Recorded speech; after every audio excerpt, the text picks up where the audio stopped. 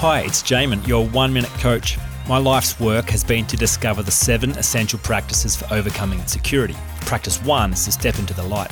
Yoda says, named must your fear be, before banish it you can. It's really common to feel insecure about being insecure, I get it. Yet at some point, you've got to face up to the fact that you are insecure. Whether you want to be or not, whether you should be or not, the truth is you are. You are here. Until you accept that, lasting change is not even an option. Stop running, step into the light and name your fear. The only way out is through. If you think your battle is against your behaviour, you're wrong. If you think you need to fight against what others have said about you, you are mistaken. If you want to punch on with your dysfunctional patterns of emotion and thought, you are in the wrong weight division. The opponent you seek is your own opinion of yourself. This is the main event. Until you turn the lights on and see the core issue clearly, you can never expect to make lasting change. For more information, go to oneminutecoach.com.au.